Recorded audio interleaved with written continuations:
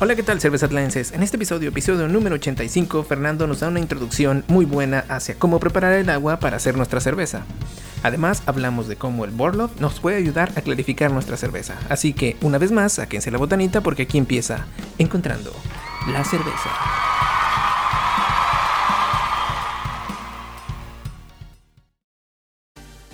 Hola, ¿qué tal, cervezatlenses? En este episodio, Fernando nos va a hablar acerca del agua. Vamos a ver cómo los minerales afectan cuando hacemos cerveza. Sí. Y pues ahí hay varias cosillas. Ya hemos hablado de este tema en nuestro podcast, no en YouTube, en el que tenemos en Spotify. Ahí pueden ir, lo pueden checar. Donde hablamos más o menos es un tema muy parecido. Hablamos acerca de los minerales y cómo afectan la cerveza. Pero ¿por qué decidimos hablar de eso en este episodio, Fernando?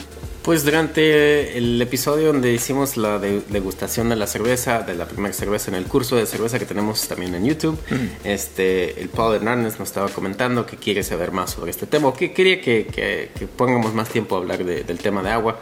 Entonces, por eso estamos aquí, por Paul.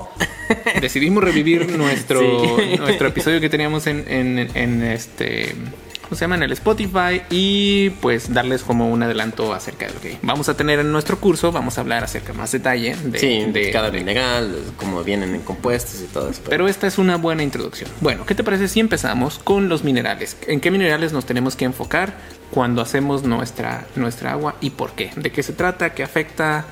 Por ahí empezamos. ¿Qué te parece? Okay. Sí, está bien. Hablando de cerveza, hay como que son 1, 2, 3, 4, 6 minerales o 6 elementos, pues, que son los más importantes cuando hablamos de modificar tu agua para hacer cerveza. Y ese es el calcio, el magnesio, el sodio, sulfato, cloruro y bicarbonato. Ok. Y esos vienen en diferentes compuestos que los puedes comprar, que parecen sales. Tenemos videos también donde enseñamos las bolsitas de sales y nomás lo echas así en tu agua y la mezclas poquito y se disuelven en tu agua y ahí estás, y ya modificaste tu agua. Ok, pero ¿por qué es importante agregar esos minerales? ¿En qué nos tenemos que fijar? ¿O por qué la gente le agrega los minerales a la cerveza? ¿Qué cambia? ¿O cambia algo en la macerada, en el sabor, en qué ondas? Pues sí, o sea, principalmente de lo que yo he visto, igual como cuando yo empecé a hacer cerveza y me empecé a tratar de enfocar más en agua, empecé a buscar estilos y luego personas que postean este perfil es muy bueno para este estilo, y ahí te vas fijando que bueno, este compuesto está más alto cuando cada persona habla de vamos a hacer cervezas stouts, o este compuesto está mucho más alto cada vez que hablan de cervezas IPAs, y así te puedes ir fijando cuáles compuestos son más altos. Pero principalmente personas empiezan a hablar de modificar tu agua para darle sabores diferentes a tu cerveza.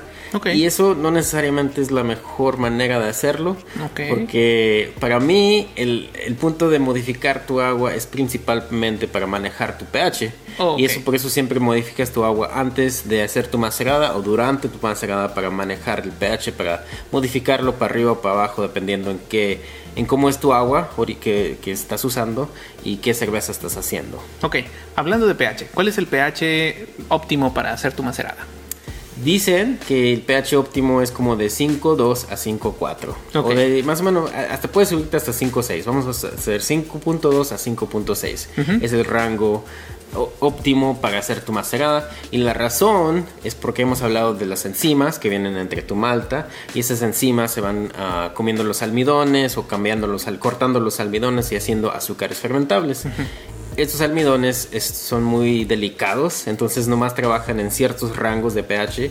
No quiero decir que no van a trabajar en otros pHs más altos o más bajos, pero van a trabajar mucho, mucho mejor en ese rango de 5.2 a 5.6. Okay. Entonces, la meta de tu macerada es hacer mosto, sacarle el azúcar a tu malta. Entonces quieres tener el pH perfecto para extraer todo el azúcar posible para poder usar toda la malta completa. Ok, entonces digamos que la base de agregar estos minerales al agua es tener ese pH óptimo. Sí, ok. Principalmente es la razón. Eso quiere decir que hay otras cosas que también nos afectan a estos minerales. ¿Cuáles son esas otras cosas? Una tomadita. No se nos vaya a atragantar. Sí, bueno, y allí ya sí tienes tu pH perfecto y ya sabes que estás en el 5.2 a 5.6. Puedes hablar de los sabores. Ahora ya te puedes meter qué sabores me va a dar si le agrego más de esto o más de esto. Entonces, hablando de sabor, pues el sodio es sal, es como sal de mesa, puedes pensarlo. Y pues sal te va a dar más sabor en general. Para mí yo lo pienso como si estás sazonando comida. Si le echas sal a algo te va a dar, no sé, como que, no sé la palabra en español, pero hace accentuate, como que lo sube, acentúa el sabor sabores que estás comiendo, de lo que sea, ¿no? Menos de que tengas presión arterial, si no tomen sal, no le echen sal a esa cerveza. Pero tampoco, sí, exacto. Tampoco que es como si necesitas tanta sal, tampoco como 30 partes por millón es lo suficiente. Te puedes subir como hasta 50 y todavía vas a estar bien. Pero más o menos por ahí de sodio. Y nada más es para darle, te va a dar más sabor. Okay. Y como le va a dar más sabor a la malta, quizás porque es sal. Ok. Bueno, de allí el sulfato y el cloruro son los que se hablan principalmente haciendo cerveza. El sulfato, si tienes más sulfato en tu agua, te va a dar sabores más secos en tu cerveza. No quiere decir que el azúcar al final se va a reducir más, nomás se va a sentir más seco porque también como que sube los sabores del lúpulo y se sienten como más amargos los lúpulos o más en tu cara el lúpulo. No sé, otra manera de explicarlo, no sé si tienes tú una manera mejor. Sí, o sea, tú lo percibes como que es una cerveza más seca, digamos como más ligerona, pero en realidad no está más ligerona. Pues si le mides la gravedad no es que cambió nada, sino que nada más es como se percibe en tu boca. Sí, exacto. Ese es el sulfato. Entonces el sulfato muchas veces si lo miras los perfiles de agua para cervezas IPAs, vas a ver que ese compuesto o ese elemento va a estar más alto. Porque acentúa el lúpulo. Exacto. Okay. Sí. Después seguimos para terminar en los sabores, seguimos con el cloruro. El cloruro es lo opuesto del sulfato. Okay. Te va a dar más sabores más dulces, va a acentuar la malta más que nada. Entonces si tienes una cerveza que sabes que es malty, como no sé, un estilo, no puedo pensar de uno ahorita. Una cerveza super malty, ¿qué tal? Una Viena, una Helles. Okay. Quizás quieres tener más cloruro porque sabes que va a subir ese sabor a malta más que nada. Ok.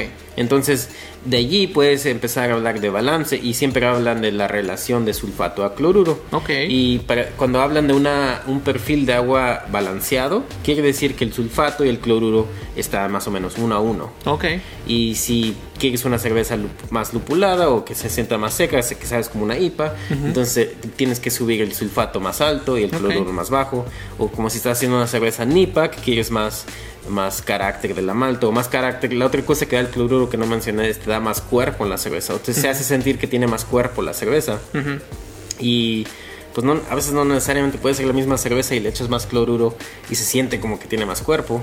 No sé si te acuerdas el experimento que hicimos con una de tus stouts que hiciste y ya estaba terminada, ya había fermentado y todo y agarramos como 5 muestras y le echamos diferentes cantidades de cloruro y cloruro de calcio, ¿no? Cloruro de calcio, sí, porque no viene solo el cloruro. Viene solo. Siempre viene compuesto cloruro de esto, sulfato de esto, sulfato de otro. Así es como más o menos lo van a encontrar.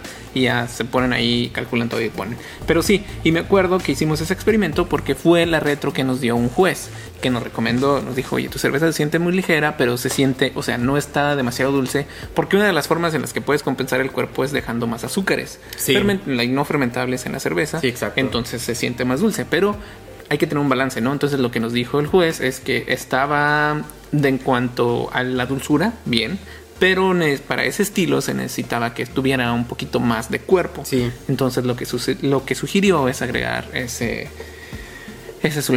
más cloruro. Cloruro de calcio, sí, el cloruro de calcio, y lo tomamos y ya la cerveza ya estaba lista, ya estaba carbonatada, todo, nada más le pusimos el cloruro de calcio, lo disolvimos bien y luego la probamos y sí, o sea, sí se notaba que estaba más, y es exactamente la misma cerveza, entonces sí, la verdad sí, pues sí te modifica esa percepción que tienes de la cerveza. Sí, y con ese experimento que hicimos así, o pueden hacer algo así similar en su casa si no nos creen, se agarren cualquier cerveza y pueden cambiar el balance del sulfato al cloruro. Unas muestras agarren, les echan más cloruro de sulfato o calcio de sulfato, algo así. Cloruro de calcio. Cloruro de calcio y el otro es sulfato de calcio. Sulfato de calcio, creo. Pero le suben más sulfato a unas muestras y le suben más cloruro a otras y traten de notar la diferencia. Y imagino que sí van a poder notar una diferencia, dependiendo en qué tanta le echen y las partes por millón y todo eso. Pero otra cosa de mencionar de los elementos es que el calcio y el magnesio también no nomás bajan el pH, pero también son importantes para la salud de tu levadura. Siempre dicen que quizás necesitas aunque sea 50 partes por millón de calcio y aunque sea unas 10 partes por millón de magnesio. Ok. Y esas le ayudan a la salud de tu levadura, le ayudan a crecer y todo eso. Ok. Pero básicamente esos son los elementos y esos son lo que contribuyen a la cerveza final. Ok, 2 preguntillas ahí. Una es, hablamos del pH. ¿Le puedo echar ácido a mi cerveza para bajar el pH? Sí, esa es buena pregunta, se me olvidó hablar de eso también. Pero sí, exactamente. Si quieres modificar tu pH y empiezas con un agua, no sé, muy alta de pH, como en Austin aquí, el pH casi está 9. Entonces, y ya es más o menos agua dura, no es tan blanda. Entonces ya tiene calcio y ya tiene magnesio, pero sí le puedes subir más calcio porque no está en 50 partes por millón y casi siempre puedes llegar a unos 100 partes por millón y va a estar bien tu agua. Pero le puedes echar más de estos minerales y todavía no va a bajar tu pH. Y la única manera de compensar eso es echarle ácido. Y hay 2 ácidos principales que se usan y ese es el ácido láctico y ácido fosfórico. Se dicen que el ácido láctico puede dar sabores, más sabor a tu cerveza.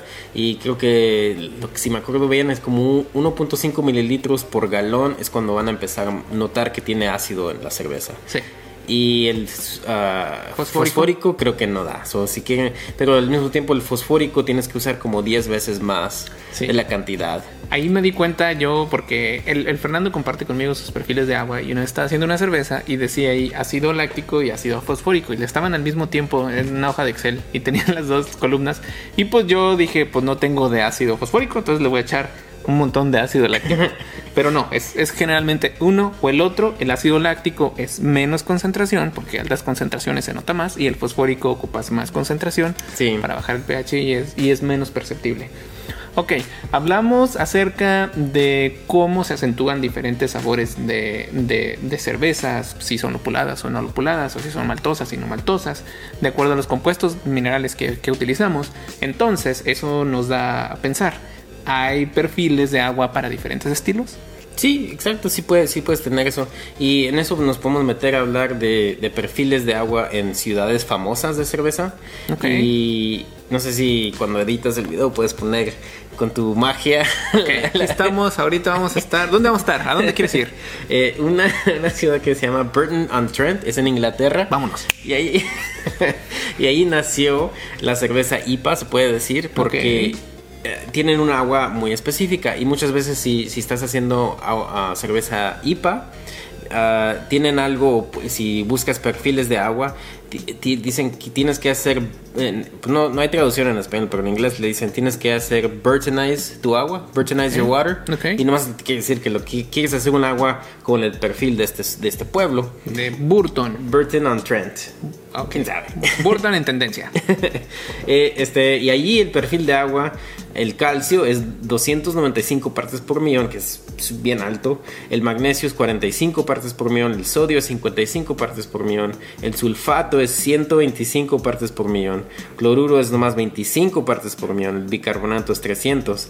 Entonces, si ves la relación de sulfato a cloruro, ahí es súper alto el sulfato al cloruro. Entonces, quizás por eso la IPA se hizo famosa de ahí, porque el perfil está muy bueno para ese estilo. Acentuaba el lupulazo ahí. Pero al mismo tiempo tienen los otros minerales bien altos. Sí, y el sulfato también está súper alto, 125 partes por millón. Creo que si ves en libros de hacer cerveza, dicen que de veras no debes de subir arriba de unos 350 partes por millón de cualquier de estos minerales. No. Porque después puedes empezar a sentir tu agua o tu cerveza que tiene más sabor mineral. Okay. Porque tiene demasiado mineral. Va a ser más turbia. Sí. Ok, ahora ¿dónde nos vamos? Ahora vamos a irnos a Pilsen, en el Czech Republic, de Checa. Vámonos. Bueno, y aquí pues la cerveza famosa aquí es Pilsner. Ok.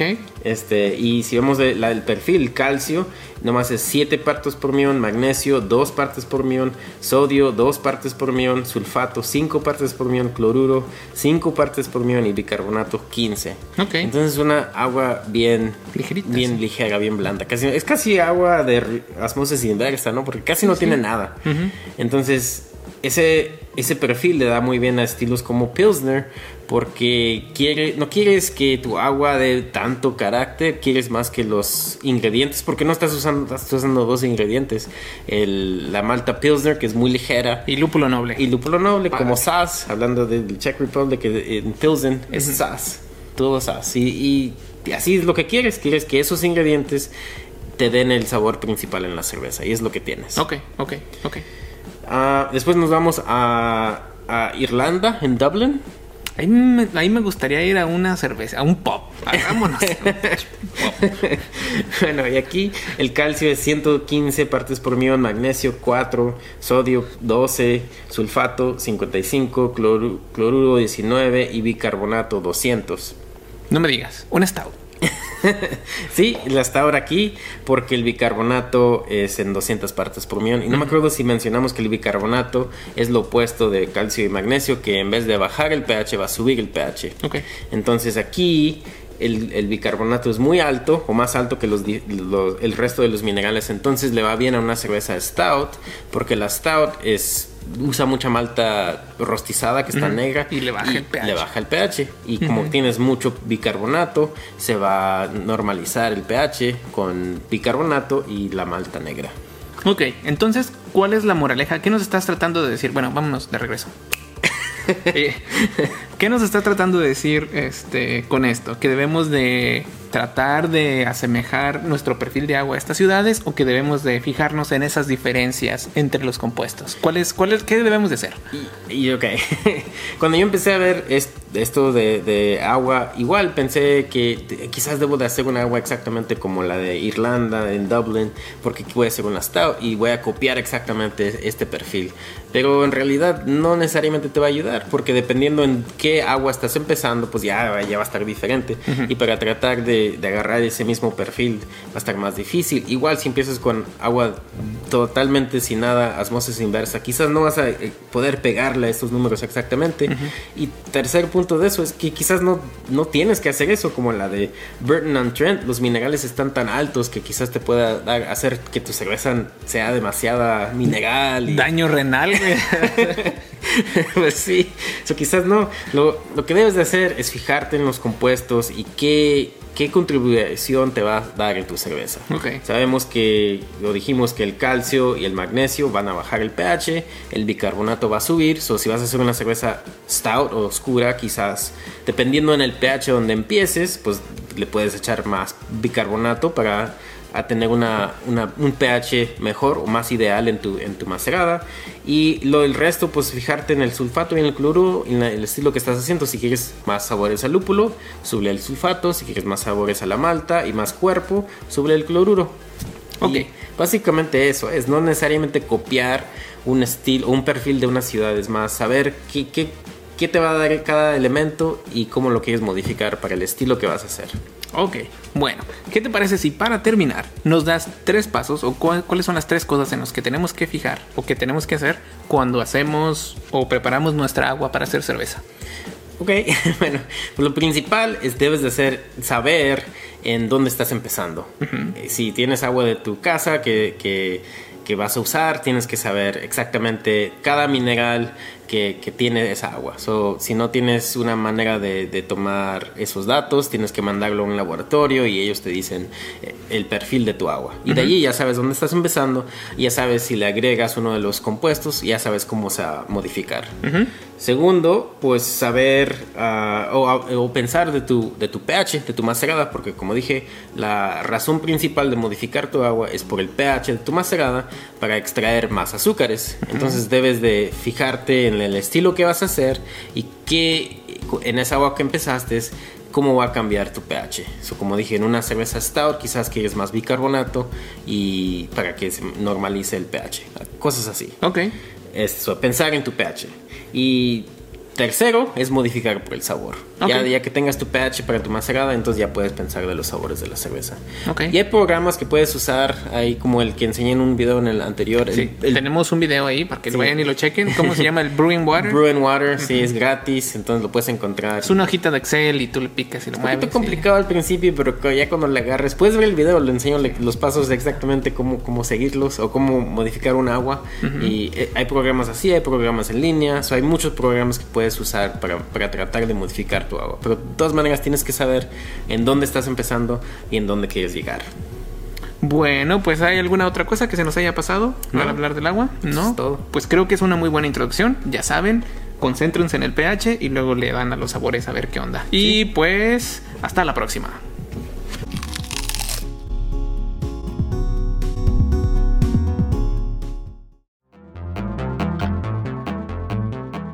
Hola, ¿qué tal? Si les está gustando el contenido de nuestro podcast y nos quieren apoyar, pueden hacerlo en nuestra página de internet cervezatlan.com, donde podrán donar utilizando el botón Cómprame una cerveza. Recuerden, cómprame una cerveza en cervezatlan.com.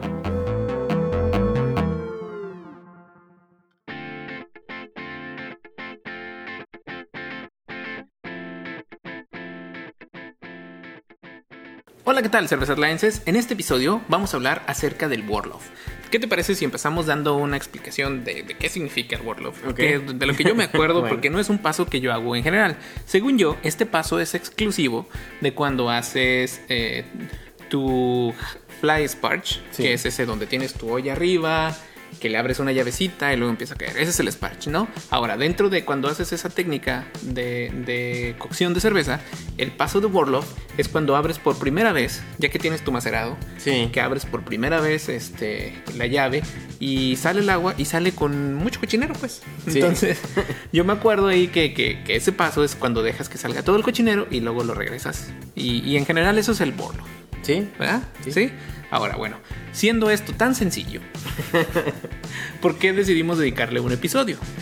Ok.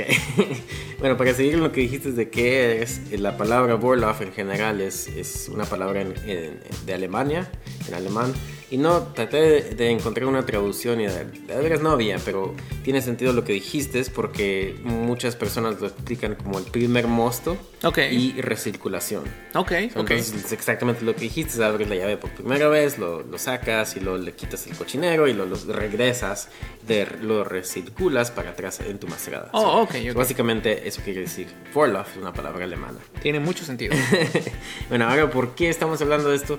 Pues en realidad es un tema que desde que hablamos con Marco Rodríguez de la cervecería Zoker, que fue en diciembre del año pasado.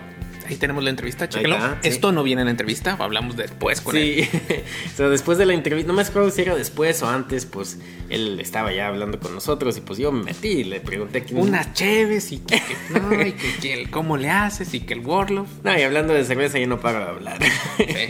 Entonces le seguí preguntando y una cosa que hablamos era del Vorlauf, porque noté en la receta que nos pasó de la Marco IPA que tenía un paso de Vorlauf y no me acuerdo exactamente qué tanto tiempo tenía en su receta, pero creo que eran como 20 minutos de Vorlauf y pues yo casi no hacía, sí hago Vorlauf, pero no lo hacía tanto tiempo y pues desde entonces se me quedó en mi mente, pues él lo está haciendo y también dijo que en sus tiempos cuando hacía cerveza en su casa de homebrew, que también se fijaba mucho en ese paso de Vorlauf. Ok. Entonces desde entonces me empecé a meter, tratar de estudiar más sobre Vorlauf, por qué es necesario, por qué se hacen, por qué no lo tienes que hacer, etc. Entonces por eso estamos aquí. O sea, hay más allá de quitar el primer cochinero. Sí, exacto. Digamos, ok. Bueno, pues ¿qué es eso que hay más allá? ¿O cuáles son? ¿Qué ganamos con hacer Vorlauf? Bueno, aparte de eso, pues, De quitar el cochinero. Sí, de quitar. Sí. Te ayuda mucho en la clarificación del mosto. Finalmente, eso es lo que te va a ayudar más. Es clarificar el mosto. Porque si al principio vas a sacar ese cochinero que se colectó al principio y ese es muy fácil de quitar y es casi cuando yo empecé a hacer mi fly sparge y todo eso, es todo lo que hacía. No duraba mucho tiempo haciendo ese paso. Le abría la llave, colectaba el primer mosto como por unos 2 o 3 minutos, notaba que ya casi no le salía nada y pues ya terminaba de empezar el fly sparge para ahorrar más tiempo, para no tener que estar ahí tanto tiempo colectando ese mosto. Ok. Entonces, aparte de ese primer mosto, si sigues recirculando, se va a clarificar ese mosto. Entonces tú lo has notado, creo que hasta tuviste un video, porque en tu sistema es diferente que el mío, pero tu sistema de todo en uno tiene como una bomba que puede recircular todo el mosto también durante todo el tiempo durante tu macerada. Y creo que tomaste como un video. Tomé un video y una foto y nos mostramos. Si van a nuestras redes sociales lo pueden encontrar ahí, y si están en YouTube, cuando hicimos creo que fue cuando hicimos el macerado de cereal, ¿no? No me acuerdo. Les dejamos el link del video donde lo hicimos, y si quieren checar la foto está en nuestras redes sociales, pero en la foto está clarito, pusimos el antes y el después, y ahí se ve antes de la recirculación y después de la recirculación, y cómo se ve la diferencia en la clarificación del mosto. Entonces, y tiene sentido ahora que dijiste que Vorlauf es como recircular, pues sí. Pues sí. Entonces tú básicamente lo estás haciendo también, porque tienes ese sistema de la bomba y lo estás recirculando. Hay talento, falta apoyo. Entonces te va a clarificar el mosto mucho más de ese primer mosto, que te va a quitar las partículas de la malta. Y ese mosto se supone que trae proteínas que no necesariamente te van a afectar tanto en tu sabor final, pero sí te pueden afectar en tu sabor final, más que van a ser sabores más sutiles, ¿no? Entonces quizás no sea tan importante al final, especialmente como si estás haciendo una cerveza NIPA. A lo mejor no te importa porque quieres tu cerveza que sea hazy, ¿no? Pero al mismo tiempo esas proteínas no necesariamente quieres que sean la causa de que por qué quedó tu cerveza hazy tampoco. Entonces este paso de recirculación te va a clarificar tu mosto, y al final también de todo te va a clarificar tu cerveza y te va a quitar esas proteínas que quizás no son deseables y todo eso. ¿Y esas son proteínas que están en el fondo de la olla?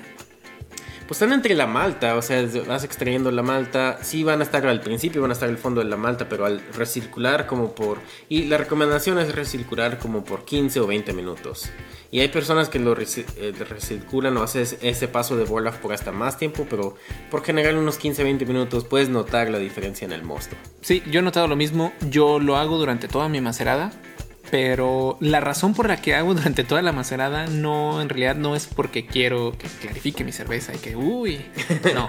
Lo que me he dado cuenta es que hacer la recirculación, en mi caso, como la parte que calienta en mi sistema todo no está en la parte inferior, la parte superior tiene una temperatura más bajita. Entonces quiero que mi temperatura sea más constante, entonces sigo recirculando el agua siempre para tratar de mantener mi mosto lo más uniformemente, hablando de temperatura. Sí, no, exactamente. Sistemas así sirve como para dos cosas. Ese es de la recirculación del Vorlauf, más o menos, y igual, como dijiste, mantener tu temperatura entre toda la macerada. Eso sí es poquito diferente, y pues sí está bien para ti porque tienes una temperatura en tu macerada mucho más estable que la mía. Ok, pero si hacen fly sparge, 20-30 minutos, no tienen que estar ahí echándole. Sí, y ahora la manera que yo lo hago, bueno, vamos a hablar de las maneras que se hacen. Una manera es de usar una bomba, no nomás en sistema tono 1, pero obviamente esos ya tienen la bomba y tienen la manera de hacerlo, pero puedes tener una bomba separada de tu olla de macerada y tu olla o todo tu equipo si lo quieres hacer, si no tienes sistema todo en uno. O lo puedes hacer a mano, y es lo que yo hago. Agarro como, no sé, un vaso y lo voy llenando. Una jarra de agua, y ahí le abro y luego ya me regresa. Lo único que no sé, que no me preocupa, pues, para decir, de usar una bomba, es que si quizás la empiezas la bomba demasiado rápido, no sé si puede causar problemas con la macerada en total, porque no sé si le jalas demasiado rápido, va a jalar de más tu mash, que te comprima, o que te haga como un conito. Exacto, y luego no sé si al final no va a correr también, no sé, se puede hacer un stuck mash y todo eso para mí. Pero tú tienes la regaderita, ¿no? Entonces no haría como un conito. O sea, si se le echas o si se compresa más, no sé si va a batallar al final. Entonces para mí siempre nunca he conectado mi bomba por esa razón. Y así, usando la jarra, sí, el pasito, unos 15-20 minutos es lo que me ha trabajado muy bien. Y ahora hasta estoy empezando, normalmente hago mi macerada por 1 hora. Entonces ahora estoy empezando este paso de Vorlauf como ya que tenga 40 minutos, y puedo durar unos 15 o 20 minutos haciendo mi paso de Vorlauf, y no estoy agregando más tiempo en mi proceso total, porque estoy haciéndolo al mismo tiempo que hago mi paso, mi macerada, pues. Ok, y generalmente cuando pasa eso que que, o sea, si le echas el agua nada más hacia arriba con la bomba y te empieza a hacer como un hoyo, eso le llaman tunneling, ¿no? Que es como el hacer túnel, se te hace un túnel en la malta. Exacto. Entonces tu agua, en lugar de distribuirse uniformemente en la malta y jalarse, se jala solamente por un solo punto y no queremos eso, ¿verdad? Eso es malo. No, exacto, sí, esa es otra cosa que tienes que tener cuidado cuando la estás regresando pues a tu macerada, es que tienes que tener una manera de desparramar ese líquido, porque igual se pueden hacer el tunnel, el hoyito, los hoyitos alrededor, dependiendo de cómo la estás echando, y eso puede causar problemas con tu eficiencia, porque al hacer esos túneles, el mosto que estás agregando arriba, que va a correr hacia abajo, no se va a ir por los túneles y no va a correr entre toda la macerada, entonces no va a extraer todas las azúcares de la macerada y entonces tu eficiencia va a bajar. Entonces por eso tienes que tener cuidado. Igual si estás haciendo una bomba, tienes que tener una manera de desparramar ese líquido. Y es por eso que los sistemas todo en uno tienen en la parte superior un pequeño disco que tiene como agujeritos, como si fuera una pequeña coladera, que les ayuda a distribuir el chorro que viene en múltiples chorritos. Sí, exacto. Y así no nomás lo va a echar en un solo lado, se va a desparramar el líquido y no le va a hacer esos túneles. Y en tu caso tienes la regaderilla. Sí, ahí la tengo que echar con cuidado para que se desparrame así. Y hablando de tu sistema, que tienes esa tapaderita con las perforaciones, ¿has notado que se colecta arriba? Sí, le queda como gomilla, gomita. Eso. Aparte de las partículas, ¿no? Porque va a colectar las partículas al principio, pero... Sí, le queda como gomita. A veces uno que otro granito que se le cuela ahí en la bomba y ahí queda. Pero sí. O sea, generalmente yo lo que he notado es que al principio, igual que contigo, el primer mosto está todo cochino. Pues, o sea, cuando prendo la bomba le quedan arriba cosas, le salen cosillas y le caen. Y pues se le vuelven a echar ahí. Algunas entran por los hoyitos que tiene la tapita, otros no, otros se quedan arriba. Pero es muy parecido a lo que te sale cuando lo tienes. Sí. Ok, bueno, entonces para terminar, ¿por qué se usa este proceso? Principalmente es para la clarificación de tu mosto, quitarle esas proteínas que se colectan, para no tener esa gomita en tu cerveza final. Y en el caso para mí, que yo uso Fly Sparge, el proceso también ayuda a empezar a hacer, a setear tu grain bed, como que tu macerada se vaya bajando y se vaya a compresar poquito. Entonces por eso dije, no necesariamente no lo quieres jalar demasiado rápido porque se puede compresar de más y lo vas a batallar después, pero si lo haces al pasito, entonces se va a compresar poquito y ahí va a tener la manera del agua que corra perfectamente entre todo el grano para que extraigas más. O sea, estás como acondicionando el grano. Quieres que se comprima un poquito, pero no mucho. Exacto, sí. Esas son las dos razones principales. Eso y la clarificación de tu mosto. Bueno, ahora 2 preguntotas. Una, ¿sí has tenido lagers más claritas o no? Sí, o sea, al principio apenas empecé a hacerlo, o sea, durar ese como Dios manda. Pues. Sí, exacto, a ponerme de veras a hacerlo. Porque antes lo hacía y unos 5 minutos, 3 minutos, ya se me iba bien a hacer otra cosa. Pero ahora sí duró los 15, 20 minutos. Y las últimas 2 cervezas que hice, donde noté una diferencia, una fue en la cerveza de maíz, que notamos en el video, tú notaste después que estaba súper clara. Eso podría haber sido también porque usé el maíz en mi macerada de cereal, porque el maíz ayuda a hacer la cerveza más clara. Pero después hice una cerveza Helles, igual duré unos 15 o 20 minutos haciendo este paso de Vorlauf. Y sí, realmente noté que se clarificó más rápido mi cerveza. No necesariamente es muy diferente a las cervezas anteriores que he hecho, pero el punto que se mira súper clarita es mucho más rápido, casi como un mes más rápido, porque a veces duraba unos 6 semanas, 8 semanas para llegar a ese punto donde está súper clarita. Ahora unos 3, 4 semanas en mi barril y ya está clarita. Entonces para mí, pues sí, creo que lo voy a seguir haciendo simplemente por esa razón, porque ayuda a mis lagers a ser más claras más rápido. Ok, bueno, y digamos que yo soy bien descuidadón y me vale queso y no me importa mi claridad en la cerveza, es para mí, me vale. ¿Es algo necesario? ¿Es algo que de veras forzosamente lo tenemos que hacer? Pues no, o sea, hay muchas personas que no lo hacen, igual como en el proceso de brew in a bag y todo eso, no necesariamente lo puedes hacer, y también le puedes exprimir la bolsa y todo eso, y ahí va a salir todas las proteínas esas, y hay muchas personas que hacen cervezas así y les sale muy bien. Ganan medallas y todo eso. Realmente no es necesario. Y también hay productos, hemos hablado en otro episodio de los productos de clarificación, como el Vorlauf, que es la pastillita esa de clarificación que se echa a los últimos 5 o 10 minutos del hervimiento.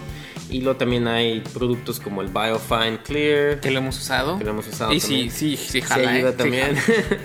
Y luego también usan gelatina a veces. Ese no lo usaba. No lo he usado tampoco, pero sí, ese es otro producto que se usa. Sí, pero ese está fácil. O sea, es muy común de utilizar. Muchas personas lo utilizan. Les quedan sus cervezas súper claritas. Entonces puedes usar esos productos que yo de todas maneras los uso.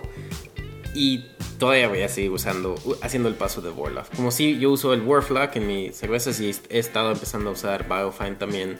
Entonces, pero todavía voy a seguir usando los tres. Porque no sé, a lo mejor si está cambiando algo bien sutil en una cerveza. Especialmente si estás haciendo una cerveza como Lager, como una Helles o algo así. Donde no quieres tanto en esa cerveza. Quieres que los ingredientes sean lo principal. Si hacen una IPA, pues échale más lúpulo y en esa no. Pues sí. Pero sí, para mí yo sí lo voy a seguir usando así. Bueno, pues muchas gracias. Ahí lo tienen, nuestro paso de Vorlauf, recirculación, alemán que no tiene traducción. Y muchas gracias, Fernando, y hasta la próxima. Esta vez no tenemos avisos parroquiales ni tampoco revisión de chela. Solo los queremos invitar a que vayan y chequen nuestro curso de cerveza artesanal en YouTube. Y podemos ir en paz, la cerveza ha terminado.